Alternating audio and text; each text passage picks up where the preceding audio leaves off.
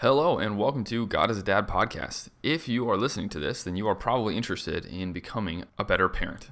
And that's good because that's kind of what we're here to do. And with that, it's kind of our belief that the best way to become a better parent is to look at the way God parents us and then try to be more like that as parents. So today we're going to be doing that by talking to a good friend of ours who has, along with her husband, grown their family exclusively through adoption. And they, as of a couple of days ago, just welcomed their fourth child into their home through adoption. We were really excited to have her on because we just kind of think that if we're going to get to know God better in his fullness, it would be a really good idea to hear from a lot of diverse experiences that parents have. And we kind of wanted to get her take on parenting, raising kids, what God's like as a parent from that perspective. I really enjoyed this conversation. I got a lot out of it personally, and I hope you do too. So let's go ahead and get started.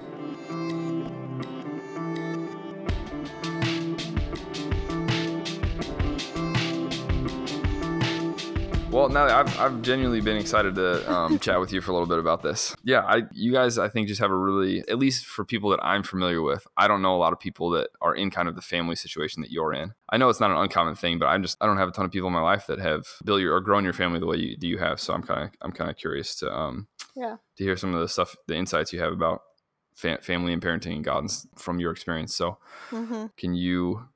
Yeah. Go ahead and just give like a quick, it doesn't have to be long or anything, but just a quick intro, kind of like a little bit of your story if you want to, or just what your family looks like, that kind of thing. Sure. I have been interested in adoption for a long time, probably since college. And it really started from reading blogs of other adoptive families. And so then towards the end of college, I really kind of felt a specific call to pursue adoption. And for a while there, I didn't know if that was going to be through a job, career, if that would be actually adopting children, if I would do that as a single person or married. I did decide to pursue social work and adoption that way. But within the first couple months of starting my social work program, I met my husband. And so we were friends, and then we started dating, and then within a month, I kind of told him, hey, I really feel like God has called me to grow my family this way, and I know that that is maybe unusual because I don't really feel like I want to pursue having biological kids, and what do you think about that? And so thankfully he was like, yeah, I've always wanted to have kids, and I've never made assumptions about how they would come to my family. And so that was great. That was really great. That's kind of wild, really. I know. That's a little bit strange. Yeah, I know. It was God, because I was like ready to say see you later if he wasn't into that. Oh, gee. Yeah, so Nice. we dated and got married all within a year. It was pretty fast. Yep. Which is kind of our theme with things. And so then our thought was, let's wait a couple years and get settled and save up money and all these things. But then really within 6 months of getting married, through various sources that I really feel God was using to talk to us, we felt that it was time to start the process then. So we had a very low income, and my husband, Dan, was in med school, and there were all these things kind of going against us. But we started researching our options, and we found that we qualified for several different options. And so we completed our application then. And so we chose to adopt from the Democratic Republic of Congo. And at that time, we expected the process to be pretty quick and relatively easy. And then things really changed due to ethical concerns in the DRC. So we got delayed after we had accepted the referral for our sons. So they were about 6 months old when we accepted their referral. And then we just went into this period of not knowing if we would ever be able to bring them into our home. And it was really hard. And so during that time, we were ready to be parenting. So we started doing Safe Families, which is a optional hosting program for families in crisis. So we hosted 6 different kids, and then our eyes became open to domestic adoption.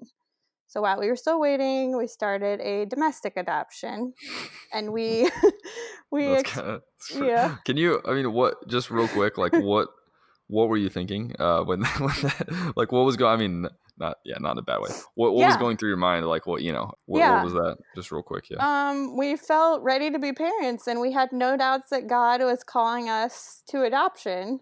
Mm-hmm. And we had just gotten to know domestic adoption better, and we had become really interested in having like an open adoption with birth parents. So yeah, I mean, it came through learning things and praying and talking to each other and other people. And it's probably not really suggested to do that, but doors were open to us and we felt confident to keep walking through it. Yep, totally.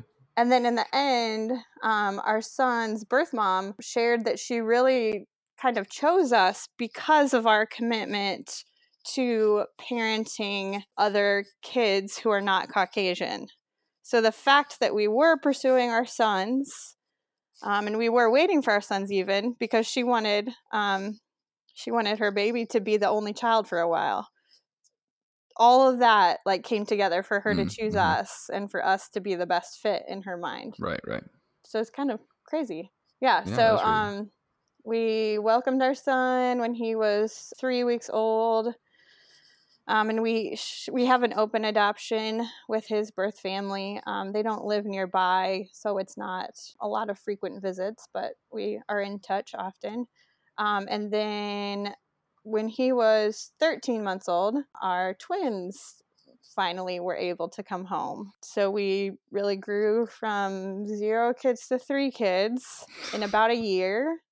But it's just so interesting because we tried to add kids like several years ago.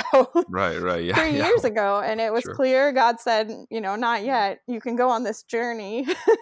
Right. And it's going to be a hard journey, but no, I don't think you're ready to have them in your house yet. Wow. Yeah. And so 3 kids in 13 months, and then you also are looking to grow even further pretty soon, right?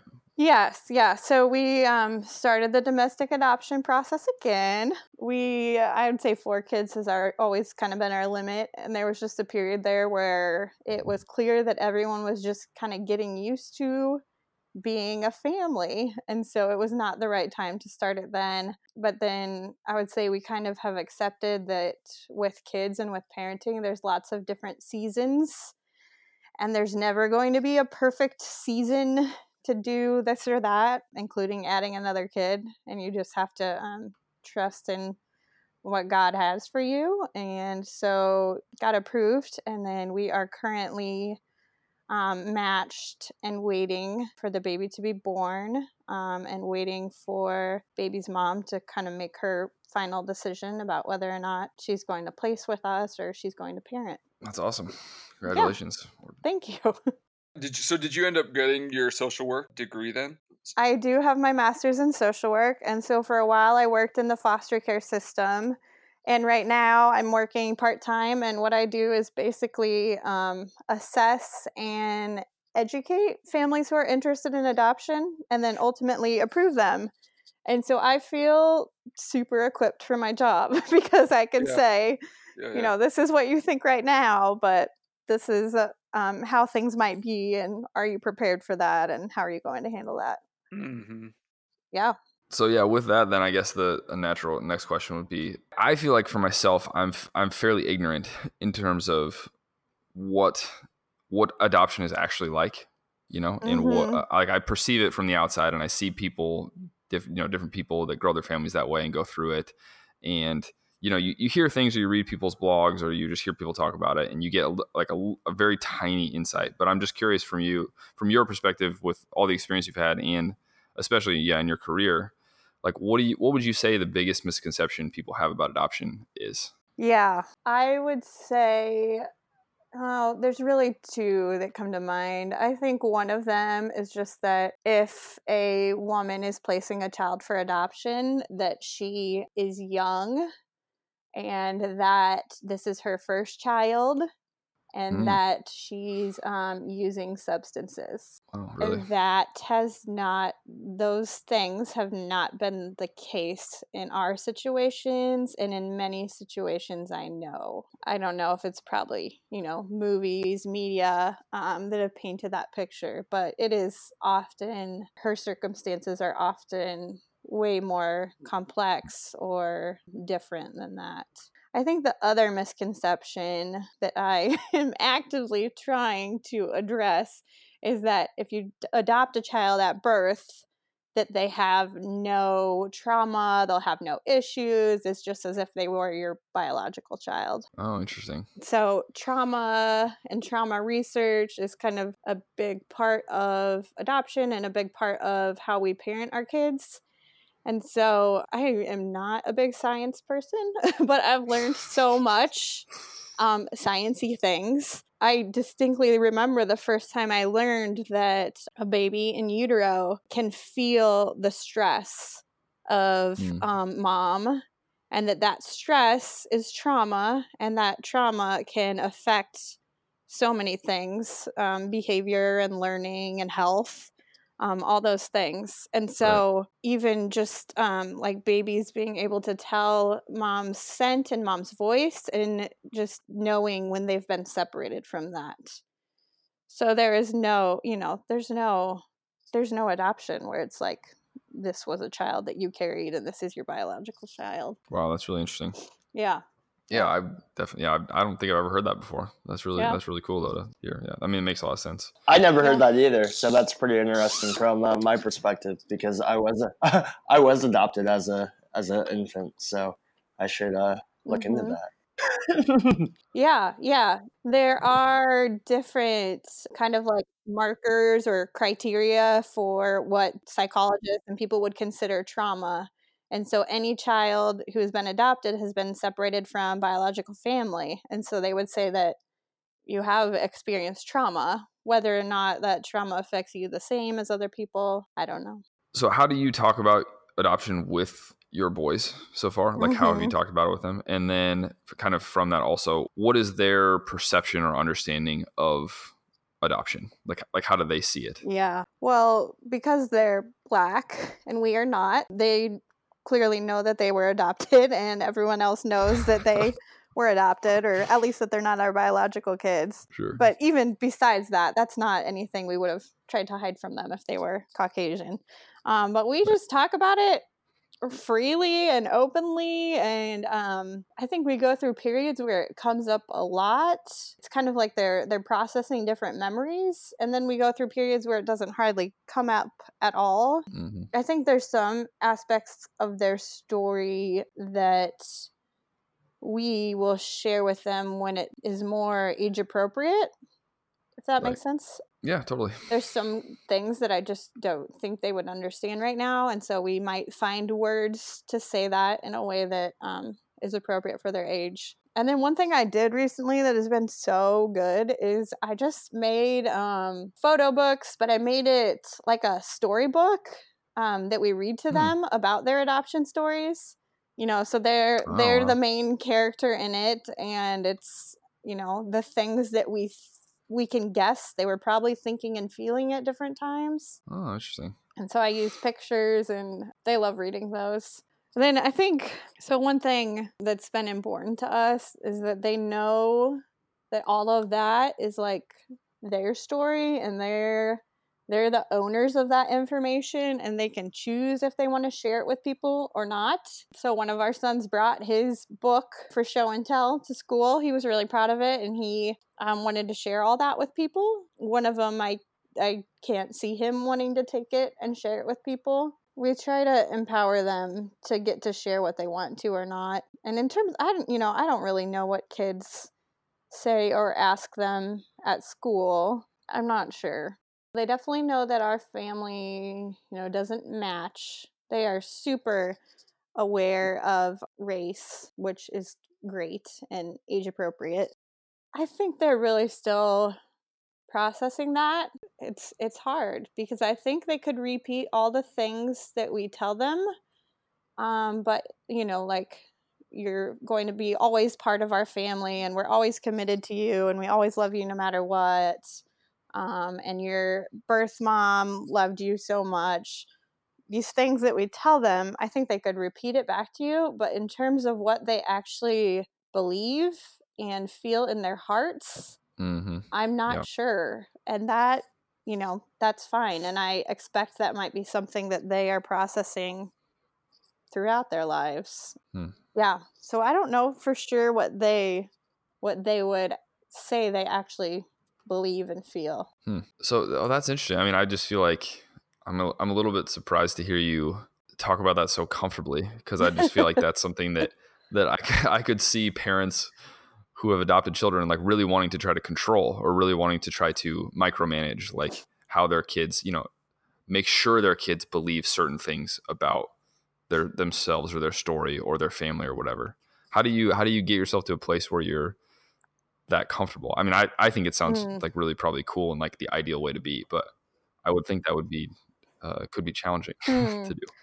Yeah, I think a big part of it for me has been knowing their stories from before they came to us, and having a relationship. We do kind of have a relationship with our twins' biological mom too. So just knowing like these are their parents. This was their life before us. With our sons from the DRC, like this, their birth culture is so much different than ours. I've just never felt like, I just feel like we get to share them with their birth family, and we get to share them with God, and that they don't belong to me. They aren't only mine. Yeah. Does that make sense? Yeah, totally. I mean, yeah, I think that's really cool.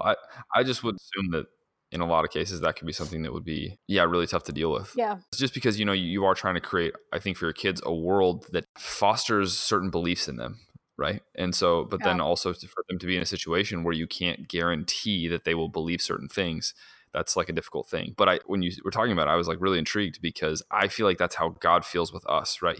He wants to create and foster this environment where we would believe all the best things about ourselves and about Him and about other people. But obviously we don't, right? Obviously the world shapes us in such ways, and we're placed in environments where we end up believing a lot of bad things, right? A lot of terrible things. Yeah. That have negative consequences. And that's something that he as a parent like has to really deal with. And obviously he's comfortable with that to some degree, living in that uncertainty kind of, and letting us believe those things. So, but I just think that's hard for parents to let go of. We're so fixated on trying to control and help our children develop properly. Yeah. And you talked about it with such a freedom that I thought that was kind of like, I was a little bit surprised by that. Well, I think kind of impressed. Right now it feels fairly easy to have that outlook, I would say, because they are young and they're so dependent on me. I wouldn't say that's not, I do still worry about them, and I worry about their future, and I would definitely be hurt and sad if they ever just kind of, really struggled with their identity or their place in our family. So I still worry about it a lot, but I know that God is in control, and I'm just going to do my best job while they're in my home. Yeah, that's a pretty cool attitude. I am very interested about having open adoptions or open relationships. I think you're the first person, at least that I'm aware of, that has open relationships with the parents. Yeah. Yeah, I'm like very interested to hear about all that decision making that went into have that kind of be one of the choices or criteria that you were okay with, or that you wanted. So Yeah, I guess I don't think it's that uncommon among adoptions like these days for adoptions to be open, because of the way like social media and technology and like DNA testing, like 23andMe, that sort of stuff is going.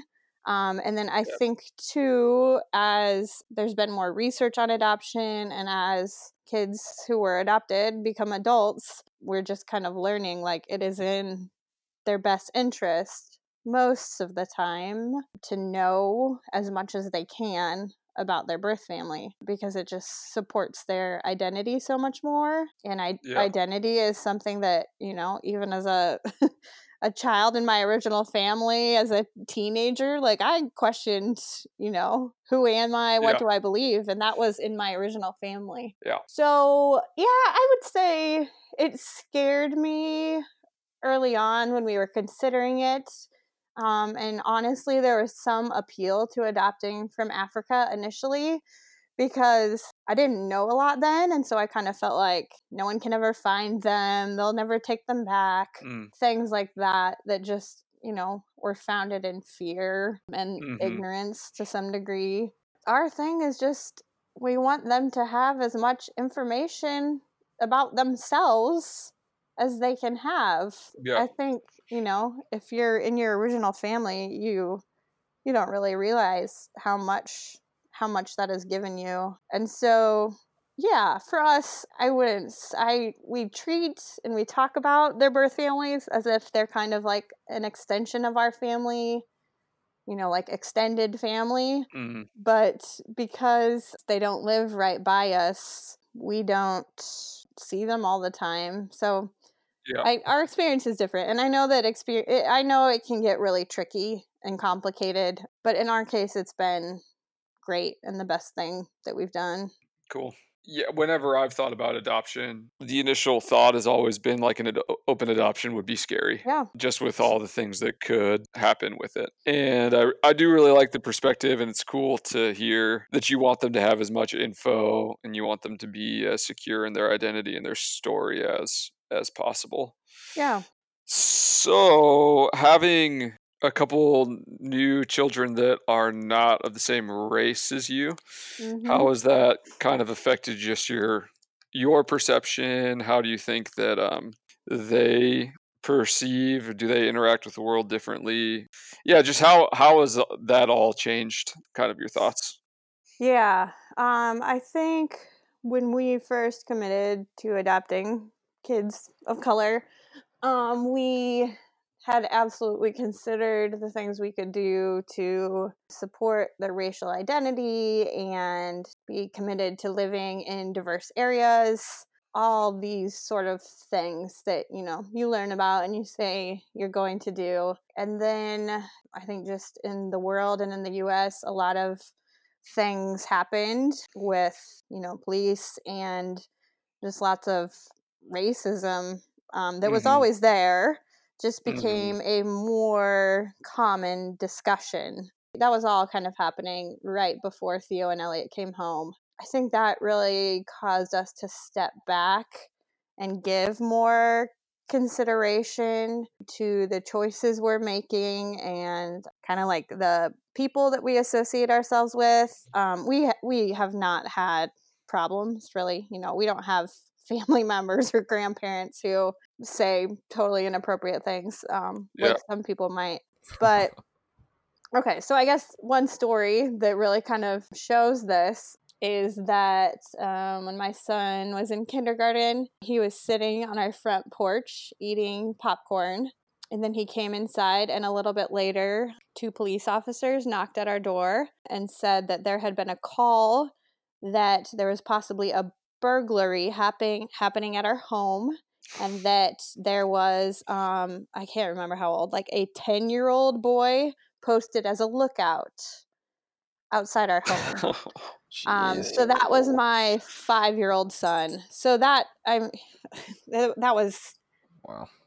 That was traumatizing. The boys didn't really know what was going on, but it was super traumatizing for us because we just felt like our neighborhood was, really diverse and like it's not a big deal if there's a black kid sitting outside of this home. But yeah, I mean, the caller clearly thought that was worth calling 911 about, and the caller clearly thought that my black son was like 5 years older than he actually is. Yeah. Which is kind of a common thing that, black boys, people think they're a lot older than they are. So that took us back. We stepped back and we're like, what are we doing? Are we doing enough? So I think since then we've become a lot more cautious about keeping our kids close to us, and that's that's not something that we're going to be able to do all the time. And so it freaks me out to think at some point I'm Yeah. going to need to let them ride their bikes to a friend's house. And, what are people going to think about them? That's totally not right. Yeah. So so for Dan and I think we've gotten a lot more passionate about issues of racism and racial identity and, just kind of calling things out if we hear people saying things where it's like clearly, that's racist and you might not understand it as that, but can Hmm. we just share our perspective on that with you as parents of Black sons? Yeah. Thanks for sharing that. I'm wondering if there's other, not that that's a common occurrence in your life, but if there's just other experiences, because Oh I yeah. feel like I'm hearing through whatever outlets I follow and the people that I listen to, I hear that the frequency of something like that is much higher than I would have initially thought. Yeah. Oh yeah. I don't know if it's happening more frequently or if it's just being talked about.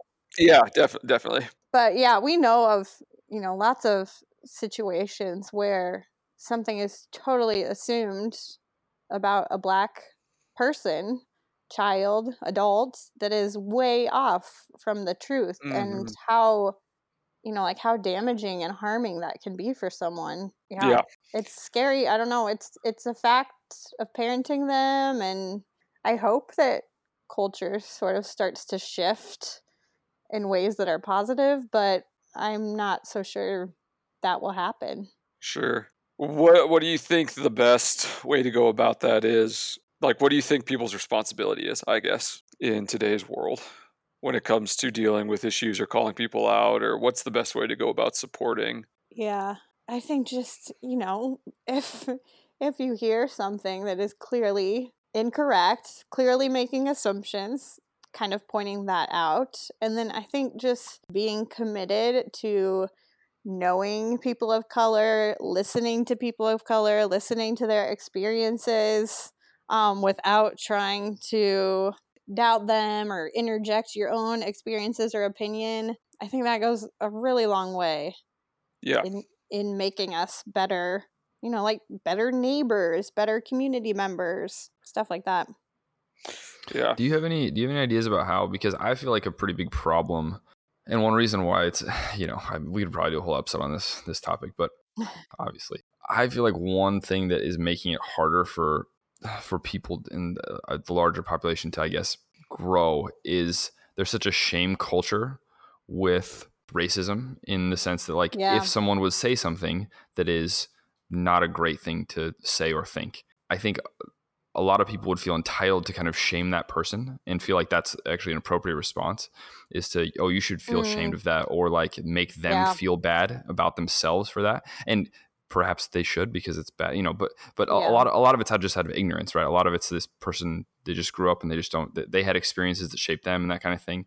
And we know from like the church and from sin in general, the way to bring someone into righteousness is not to shame them for their sin, right? Mm, yeah, yeah. But it seems like with racism, there's kind of this thought that, oh, we can attack someone for thinking or feeling something or saying something that's wrong, Yeah. and we should make them feel bad. But then all that does is that makes someone really defensive, and then Yeah. perhaps gets them to not actually see their words or their thoughts for what they are, because they're like, I don't want to, they don't want to be shamed, and so then they get defensive about something that perhaps it would be a good idea for them to change. So how do you, like, when you say pointing that out to somebody, if they say something or thinking something or making some assumptions that you would say are unfair or not true or ill-advised, how do you do that without shaming them, without Yeah. turning into really contentious, like, you're a bad person for thinking that, Yeah. you should be ashamed of yourself, that kind of thing? Yeah. Okay. So I think one thing, I think it is important that these conversations primarily take place in person and not online. I think, there's so many things about communication, body language and tone of voice and all these things that obviously these are conversations you should have in person if you can. I think it's important for us to say things out of love and out of, concern for someone's best interest and concern for kind of like their ability to love people in their lives. And I think admitting our own faults and admitting our own biases and our own ways that we've grown in these conversations is probably a really good way to make people feel more comfortable and less shame. Mm-hmm. It's like, to me, it's kind of just use the basics of communication, like how you communicate with your spouse. Like, treat someone with love, and there's no reason to corner them or accuse them. And I've always kind of felt like it's really not my role to change anyone's mind or their opinion. It's like my job to kind of plant seeds of, maybe we should think about this in a different way, or maybe we should talk about this in a different way. That's where I see my role, because I really cannot take on the weight of those conversations all the time. Sure. Sounds remarkably sensible, Natalie. Yeah, I know. Easier said than done. I think Sure. I have a personality that I don't like conflict a lot, so I'm pretty good at I'm pretty good at trying to make people not feel shame. Right. Well, I have a personality that absolutely loves conflict, and I still think what you're saying is a good idea. So Good. Yeah. Cool. Well, I have a couple more general parenting questions. Yeah. That so I mean, like the theme of our I guess this show or whatever is that we're trying to look at the ways that God parents us, and then trying to use that as a template for how we interact with our own kids and kind of guide our decision making. So are there any ways that you can think of that your understanding of God as a parent has affected how you've raised your kids? Yeah. Question. So I have to be honest. We kind of became aware of, like, I don't know, there's different words for it. Therapeutic parenting, connected parenting, trauma-based parenting, this sort of stuff. And so we learned a lot about it, and we never considered parenting a different way. But as I've parented that way, I've seen all the ways that it is in, like, parallel with God and how he views us and treats us. So it's not like a super, faith-based way of doing things necessarily. It's just that I've seen and I feel encouraged by the similarities. And so when I think, like, I heard this recently and I love it so much. A great example of this story that I love is the story of the prodigal son in the Bible. And it's something I think a lot about when I'm parenting, just how the father, when his son came back, was just so excited. And to me, it's like happy to connect again. And he wasn't, he doesn't lecture his son. He doesn't have all these consequences for his behavior. He just delights in his son returning. And so I think this becomes more obvious maybe when you're parenting older kids. But we just go through these times where I just feel like my kids and I, we're just kind of missing. We're not connecting on the level that we usually do, and we're just kind of off. And so my temptation as a parent then is to push them further away, or to, if they've done something, to give them these consequences or lecture them so it never happens again, stuff like that. But instead, I feel like my husband and I do a really good job of just, like, when they just kind of come around, just accepting them back, and, like, you have a clean slate, and we are just like, I just really want to be able to delight in them unconditionally. And so that's kind of what I feel I see in the story of the prodigal son. And that's kind of how I feel God is with us when we make mistakes, or when we wander away from him, or when we just don't feel like our relationship with God is, like, going well. Right. He just wants us back, and he's just happy to have us back. And there's natural consequences to that sometimes, but there's no consequences that he, like, rains down on us. Yeah, I'm really interested in having you back on again to talk about gentle parenting or discipline or whatever, because we just did a bunch of episodes on it, and I have a lot of questions, and Nicole has told me that, like, you are definitely someone that we should talk to about it, and that would be fun to talk about. I'm sure a lot of thoughts. But I told her, she said I should ask you about it tonight, and I told her I don't think we have enough time. She was like, "What do you mean?" And I was like, "Well, I could probably talk to Natalie for 2 hours without even, scratching the surface on that stuff." So, Yeah. yeah, that's really Yeah. cool though. I think, I totally get that, and Yeah. that's a conversation we're really interested in having. Yeah. What's something that you feel like your family does really, really well, and also what's something that you feel like your family doesn't do well or could grow a lot in? Yeah. So let's start with what we could grow in. I think, man, with 3 kids, almost 4 now, there are just so many day-to-day things that you have to do with kids. 3 kids, almost 4, that just kind of sucks up your time. And to me, feels like it doesn't leave us a lot of margin to just be together and enjoy each other. I think for me especially, I just kind of like to be in control of things. And so I busy myself with things to do in our household. For me, when I just let things go, I don't clean up the dishes after dinner some night, or I don't pick up the toys some night, or the laundry doesn't get done on the day I usually do it.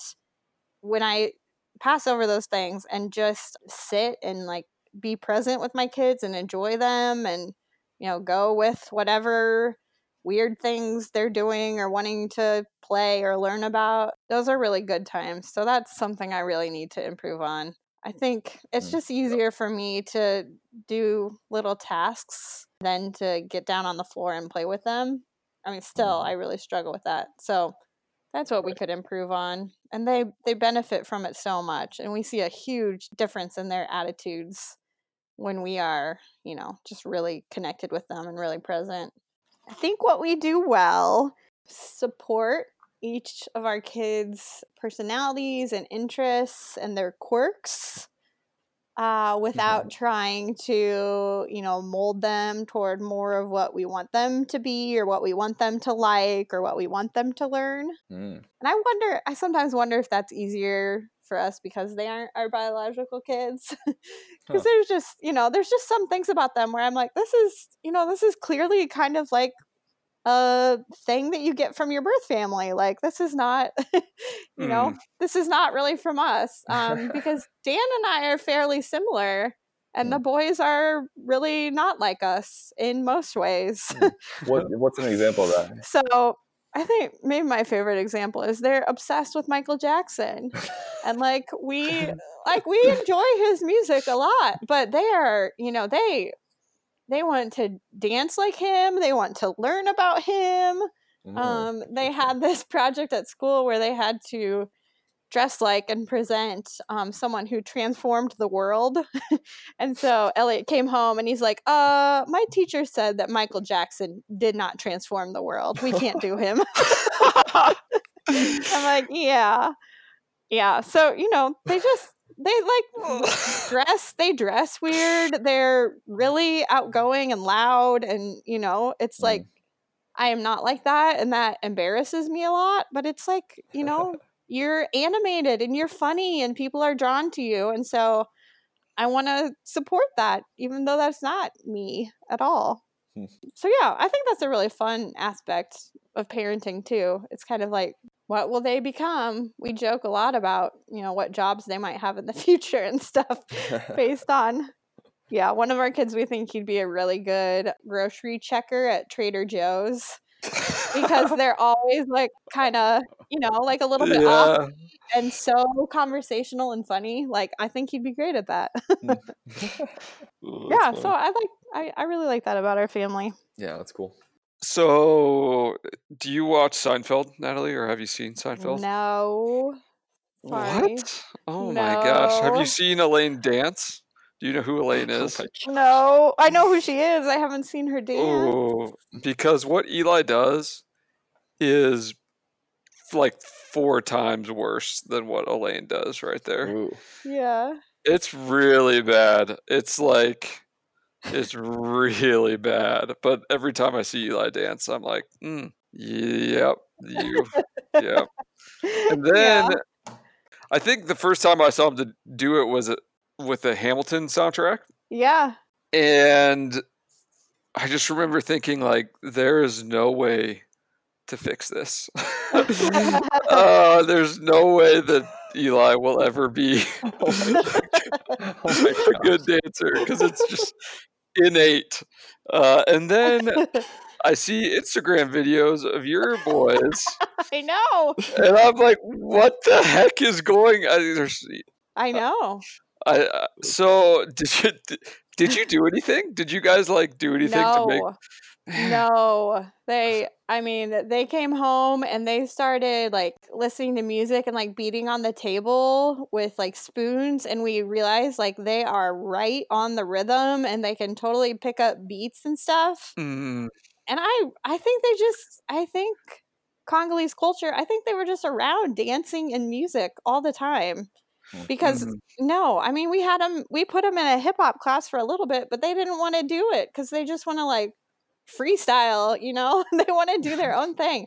But they pick up things quickly. And when you show them, I mean, I don't even know if we've shared the most in-depth Michael Jackson videos, but they will see something and they can mimic it perfectly. And that is totally not for me and Dan.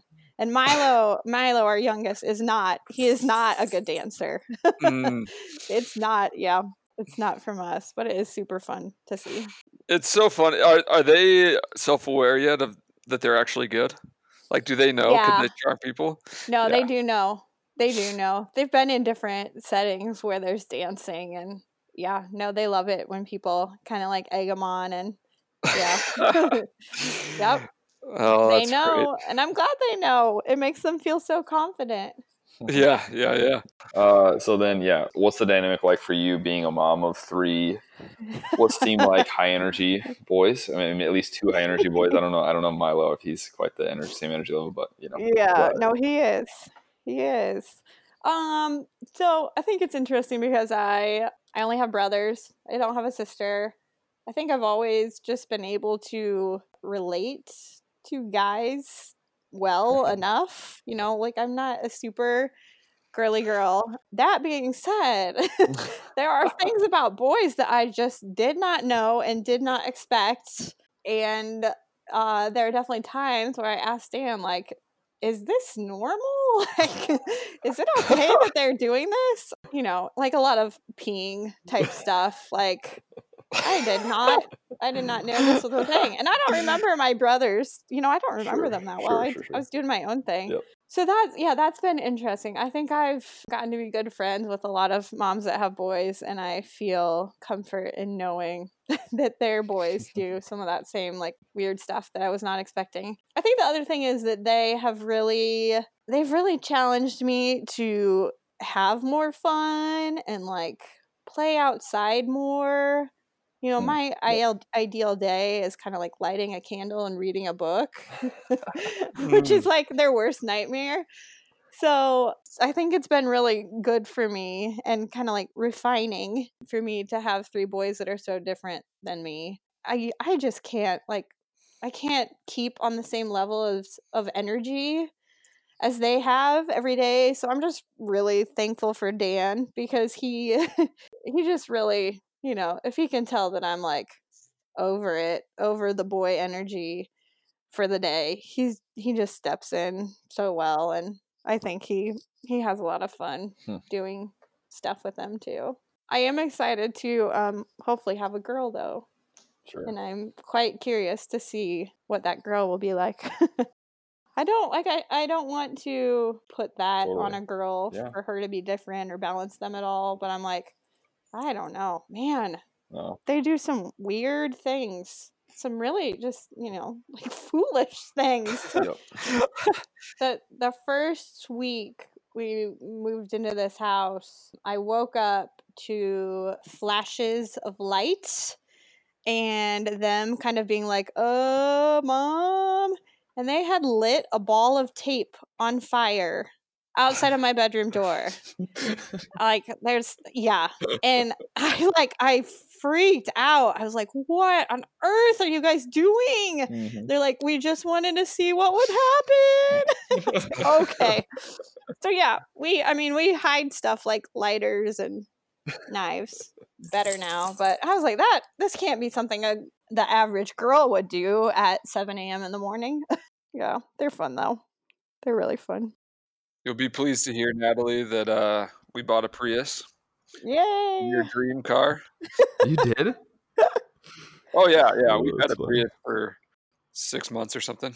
Is it working No, I didn't know well? that. Yeah, it's awesome. We love it. Good. I think we just got a bad egg. Yeah, I hear that can happen for sure. Yeah. No, we drive a minimum of 2 hours a day for our job whenever we work. So Yeah. going from I think I was getting 20 miles to the gallon to getting 45 Yeah. to the gallon is really nice. Well, we had a Prius, and I really did not like it. It was like a 90s computer. Like the whole dash would just go out, so you couldn't see how fast you were driving or how much gas you had. So yeah, we got rid of it, but Dan really liked it. It was his choice. I did not see it before he bought it. That's nice. Cool. Well, this is great, Natalie. I had a lot of fun. I hope so. Did you have fun, Dan? I had a terrible time. Typical. Typical. Typical. I would really like to have you on again to talk about the gentle parenting at some point, because that's a Okay. good topic. Thanks for having me. This was fun. I don't get to do stuff like this very often. Cool. Thanks, Natalie. Yes, it was fun to talk to you guys. All right, thanks so much for listening. Hope you got something out of that. If you like what we're doing and you would like to help us out a bit, there are two main ways you could do that. One is if you're married and your spouse, husband or wife, has not tried out our podcast, we'd like for you to ask them to give it a shot, see if they like it. One of our goals is to kind of talk about general parenting topics that apply to both parents, and then hopefully if both parents listen to this podcast, then it would spark some meaningful conversations between the two of you that would help you guys become better parents. So if you haven't tried that, go ahead and give that a shot. Also, if you could take 30 seconds and leave an iTunes rating or review, that would be really helpful. We've added in the description of the episodes now a link straight to our iTunes page where you can quickly, hopefully, leave a review. That would be great if you want to help people kind of discover our show. If you could do that, we would really appreciate it. Otherwise, thanks for listening. We'll see you again next week.